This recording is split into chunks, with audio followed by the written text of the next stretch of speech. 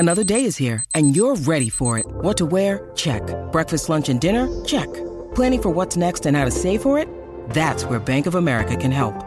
For your financial to-dos, Bank of America has experts ready to help get you closer to your goals. Get started at one of our local financial centers or 24/7 in our mobile banking app. Find a location near you at bankofamerica.com/talktous. What would you like the power to do? Mobile banking requires downloading the app and is only available for select devices. Message and data rates may apply. Bank of America N.A., member FDIC. When you need mealtime inspiration, it's worth shopping Kroger, where you'll find over 30,000 mouth-watering choices that excite your inner foodie. And no matter what tasty choice you make, you'll enjoy our everyday low prices, plus extra ways to save, like digital coupons worth over $600 each week. You can also save up to $1 off per gallon at the pump with fuel points. More savings and more inspiring flavors make shopping Kroger worth it every time. Kroger, fresh for everyone. Fuel restrictions apply. Think you know the Brooks Ghost? Think again. Introducing the all-new, better-than-ever Ghost 16. Now with nitrogen-infused cushioning for lightweight, supreme softness that feels good every step, every street, every single day. So go ahead, take your daily joyride in the all-new nitrogen-infused Ghost 16. It'll turn your everyday miles into everyday endorphins. Let's run there. Head to brooksrunning.com to learn more.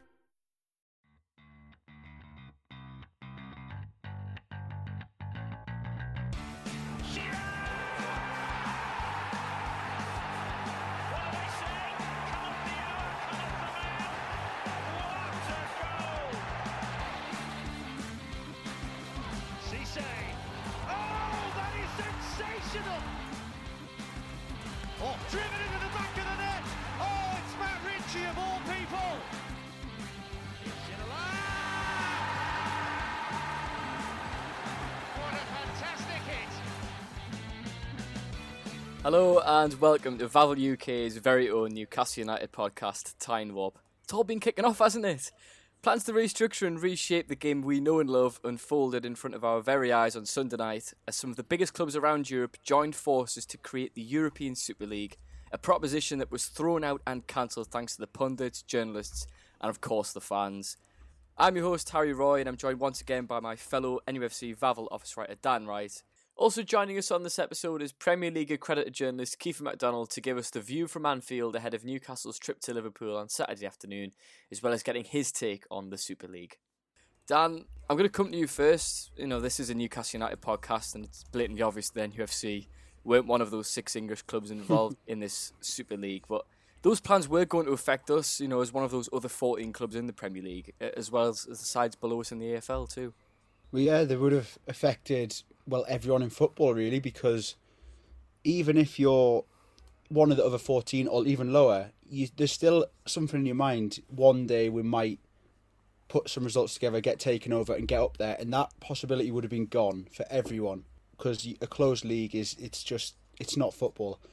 I was absolutely delighted to see the way football came together to get rid of it, but I don't think it's the last we've heard of it. I really don't. Speaking from a personal point, in terms of football, I feel apathy is big amongst fans. Yeah. Because it's not the same. We're not there, for starters, which thankfully is temporary. But then you see all VAR and all the other bits about the modern game, ticket price and everything. It's just not what it used to be. And I think if they try it again in a few years' time, I wonder, will there be the same outpour against it? I don't know what you think. Well, when I kind of seen this all unfold in the whole Super League thing, I think as Newcastle fans, we've had a bit of an inside track, haven't we, on how the Big Six operate. For those who have been living under a rock, the 6 English clubs involved in the Super League, as you can imagine, Liverpool, Man United, Man City, Chelsea, Arsenal, and somehow Spurs. But I don't know how they've got in there, but we'll address that later on. But we know that the Big Six clubs, especially with the proposed takeover last summer, of the reports of those clubs kind of joining forces to stop it because they didn't want the competition. So we know that these clubs are rivals on the pitch, but off the pitch they very much work together, and we've seen that with the proposed Super League. But Kiefer, on to you. You know, you're a massive Liverpool fan. I mean, you wouldn't realise from your accent, mate, but I can assure you, to everybody listening here, this man has put the miles in, covering his club, Champions League finals, you name it. But what I wanted to know was, how did you react to this news when you first seen it? Because this is directly impacting your club. You know, if this was to go through, the chances of Liverpool leaving the Champions League is 100% guaranteed. And leaving the Premier League was a massive possibility. Yeah, 100%. I think you sent it me initially on Sunday morning, didn't you?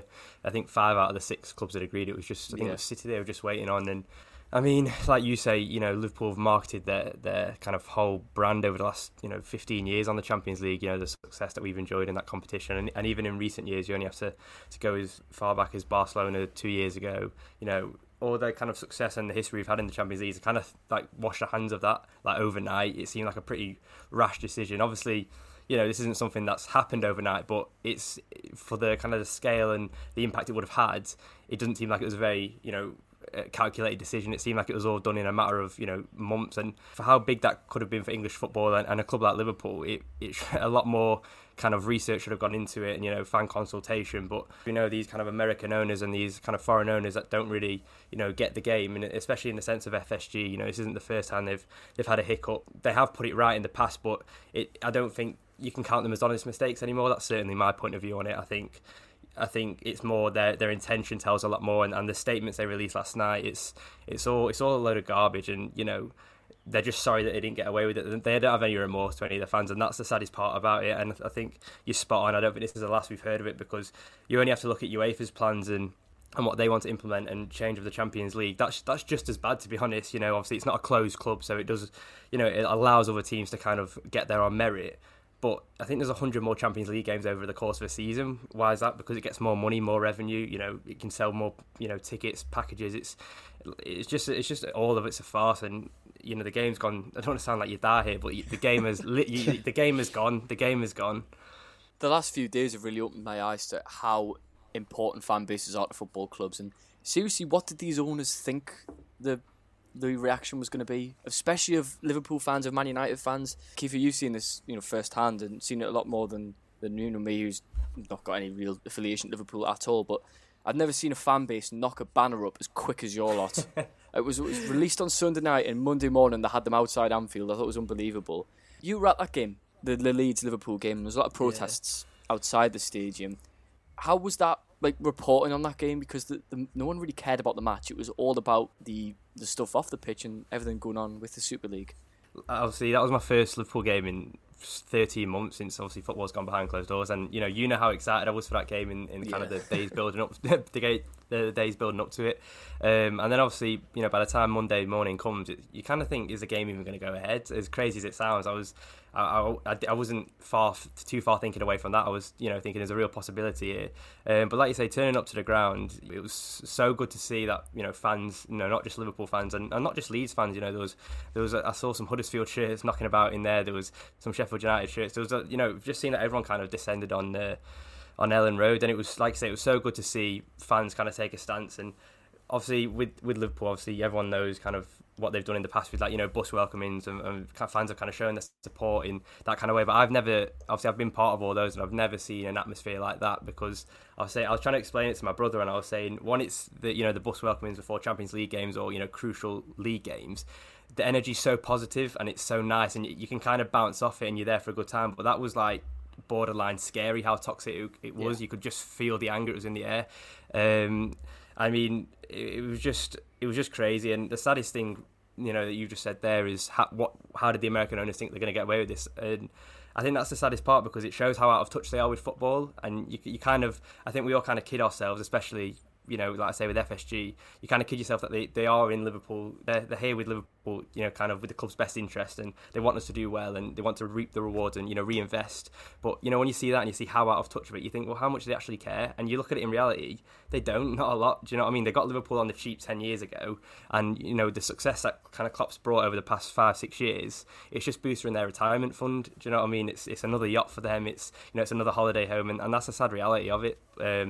But Monday night was so good just to see that kind of unity, and like you say, fans are roused off the on the pitch, even hopefully not off it. But what I mean, you can give and take stick kind of thing. But to see everyone just unite like that was a real eye opener for me.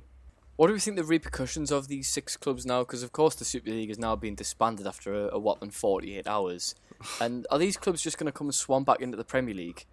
Because for me, I feel that I don't even think a fine is enough for these clubs, and I hope they get points deducted.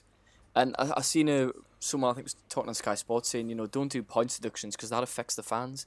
Were the fans considered when Wigan Athletic were bought by an owners in Asia who tried to get the club relegated, succeeded in that and put them in administration? They're now near the bottom of League One. Did they think of them then? Because there shouldn't be rules for one and none for the other. Dan, what's your take on this? Because I think that a points deduction is the only way that you stamp this out of football and you stop this unnecessary greed from these owners at the very top of the English game. No, you're not going to get any disagreement from me on that one. A massive fine has to accompany it, because the thing about a fine is it affects the owners. It doesn't affect the fans, really. It doesn't affect the players so much. And then, as well as the fine, like you say, points deduction, like, yeah, it's unlucky that the fans have been dragged into it and the players don't deserve it, but so what? What they've done has been so anti-football almost, and trying to get away from the Premier League, away from the Champions League. Yeah, points deduction, bare minimum, in my opinion. And obviously, opinion might differ if you support one of the big six. I don't know. It'd be interesting to hear. Yeah, Kiefer, what do you think about this? Because obviously it's your club.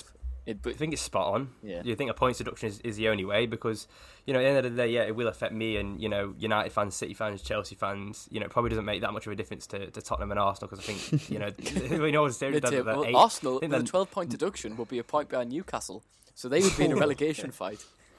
Well, in that case, give them a points deduction. But I think that's the only way, because I think you kind of kill two birds with one stone there, because in the sense of Liverpool, if you give them, I don't know, say a 10 points deduction, that kills any hope of, top four. And, I do think we will get top four if this I don't think it will kind of go away, this kind of argument, but I think if Liverpool kind of get their heads down for the next 6 weeks, I think we will be fine. But if you give a points deduction, say 12 points, which I think that's what Wigan got, wasn't it? So if you say standard 12 points, then it's going to hit the owners, isn't it? Because they're not going to get the Champions League revenue or probably at this rate even the Europa League revenue. I think the only team that would stay in the top four is City and maybe Man United.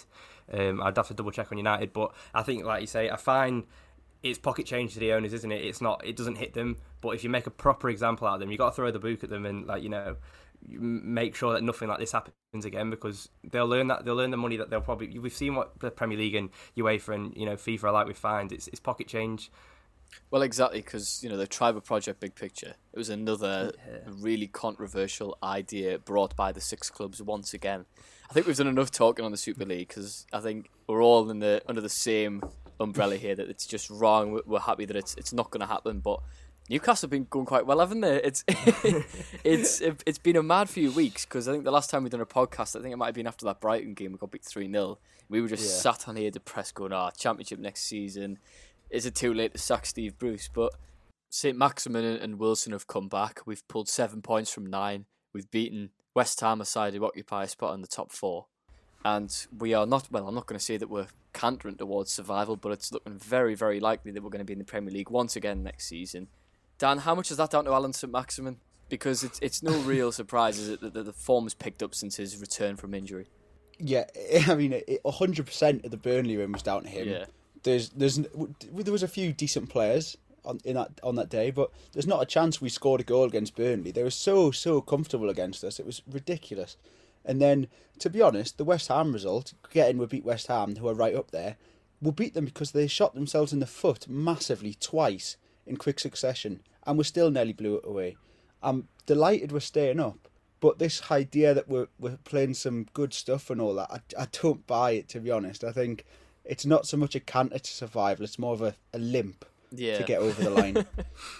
Well, Kiefer, you were at that Burnley game, weren't you? You've done a few Newcastle games this season. His record is impeccable, by the way. He's done 2 Newcastle games. He was at Goodison Park. I think we ended out, we hadn't won for like 15 games. We went and won. I turn up and then it happens. And Burnley went and won. So what did you make of the match? Because I think Newcastle, they weren't great against Burnley. I know they won, but they were terrible. We were awful. Yeah, they were terrible. Say as it is, we were awful. They were terrible for 60 minutes. St. Maximin came on. We ended up scoring 2 goals, and the last 20 minutes were hanging on. So what do you make of it as a total neutral to the game? Mean, the two halves are, so like chalk and cheese. Like you say, Maximin came on, 55, him and Wilson, that double change, and that just completely changed the game, because obviously, I've watched a lot of Burnley this year, and as soon as they go 1-0 up, like, you ain't getting a goal back. Do you know what I mean? If it's so good, like, in a team in the bottom 10, because they're just so rigid, and they don't, as harsh as it sounds, like, they don't look to play football. It's just, Tarkowski and me will head anything. So you're never going to win that battle, and especially like obviously you started with Joe Linton. He was just non-existent. You know, it was so easy for me and Tarkowski. But St. Maximin, that was up there with one of the best individual performances I've ever seen, and he was only on the pitch for half an hour. That's the first time I've seen him, because he wasn't.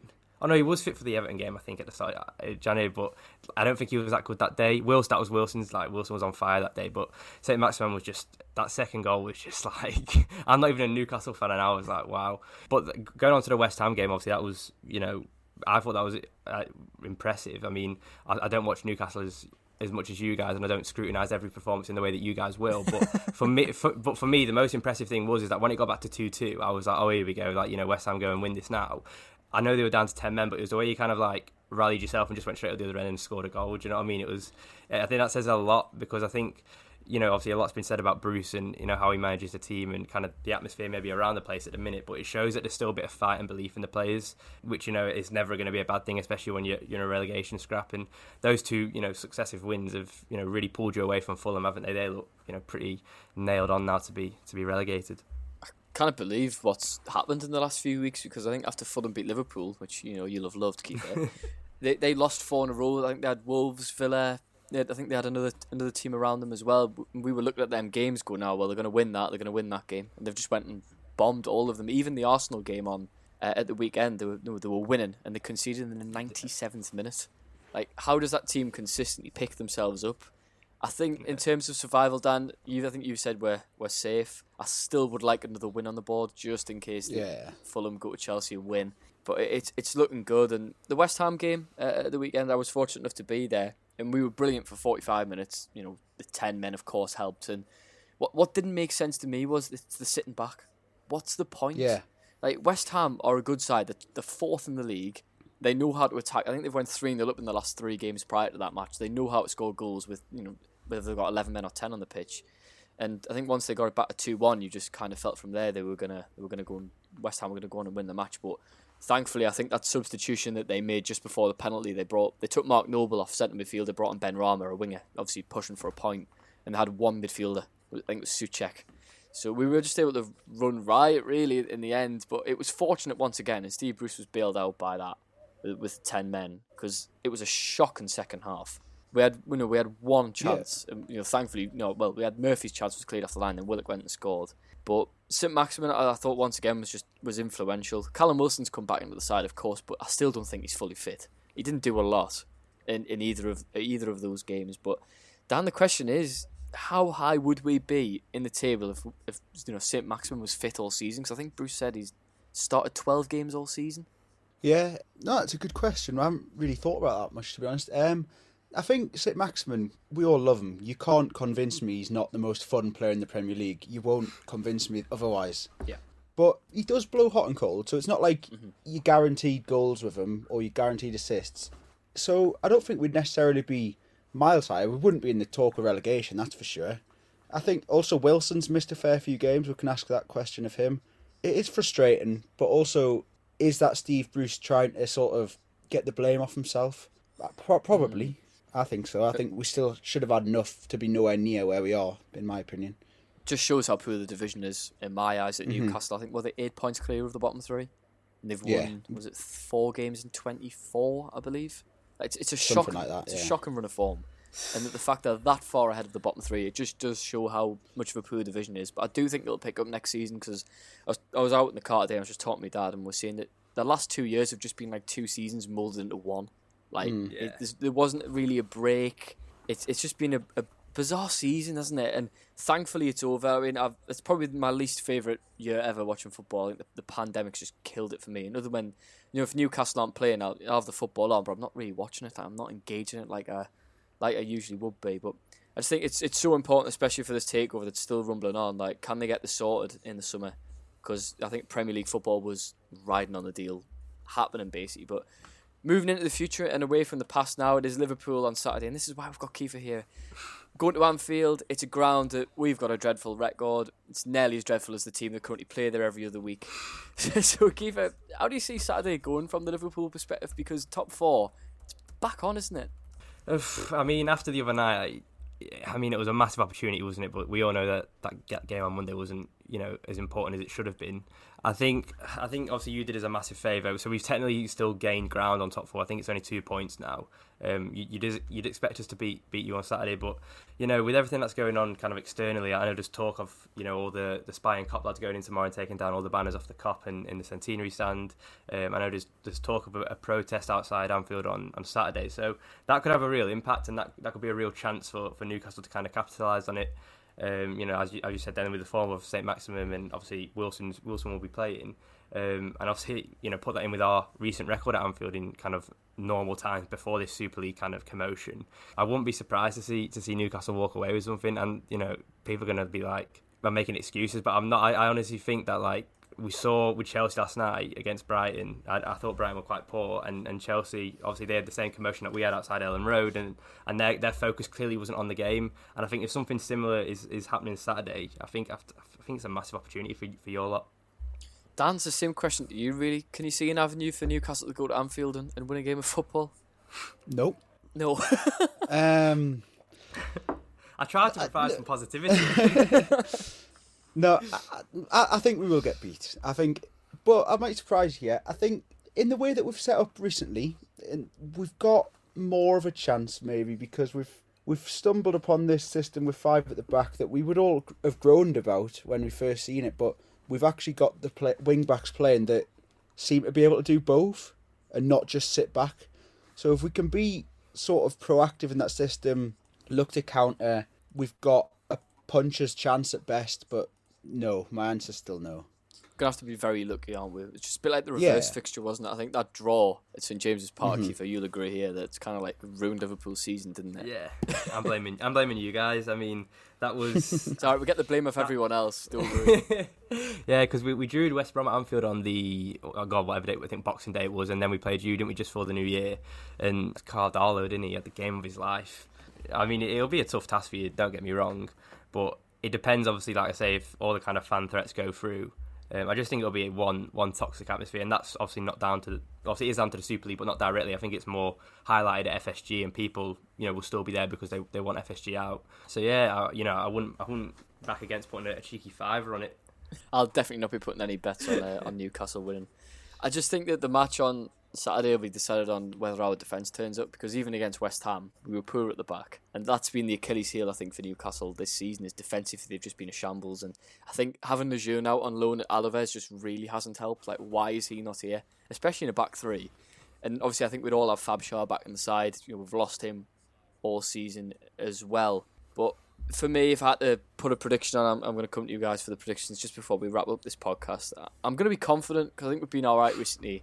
I'm going to go with a 1-1 draw. I just fancy Callum Wilson to it's not just a draw from the penalty spot. I think we'll get dominated all game. Liverpool have about 19 shots on target. Mo Salah will just be constantly hogging the ball up front, missing every chance. I think Firmino will score, but Wilson pen, I'm going to go 1-1. That is a mega requester bet, by the way. What am I going for Saturday? I'll go 2-1. Just because if we draw, I can say I told you so. Newcastle? Yeah, good choice. No, I go 2-1 Liverpool, just so if we draw, I can say I told you so, and kind of put this soundbite on my Twitter and get people asking me for lottery numbers. So yeah, I'll go 2-1, because our thing's been for since that Newcastle game at St James's Park, we haven't been able to finish. Like, we had so many chances to kill the game off on Monday. It's just been a story of our second half of the season. Obviously, Salah's scoring a lot of goals, but I'd love to see his chance conversion rate, because Mane as well. I don't know what's up with him at the minute. Jota seems to be the only one who's capable of finding any form at the moment. So yeah, I don't think there'll be loads of goals. So I think it'll be a tight 1-2 Liverpool. Yeah, I think we'll get beat 2-0. I think we'll do what we always do against the Liverpools of the world and just show them too much respect. And you're right in saying that your top players at the top end of the pitch aren't necessarily got their shooting boots on at the minute, and that's why I've only put 2. I think they'll have plenty of opportunities, but yeah, I can't see us getting anything. 2-0 Liverpool. Well, the boys have spoken. Was it 2 defeats and I've gone for a draw? It's usually I'm the one that's the pessimist on here, but I'm the optimist for once. I think it's a good way to wrap up the podcast. A good chat about the Super League and Newcastle United. Not all doom and gloom for once, but thanks to Kiefer for coming on first of all. But This has been Time Warp, brought to you by Vavel UK. Make sure you do check out our website for our comprehensive coverage of Newcastle United, as well as the rest of the Premier League, the EFL, and of course the Champions League, but definitely not the European Super League. From us three lads, thank you very much for listening, and we'll catch you all next time. Sports Social Podcast Network.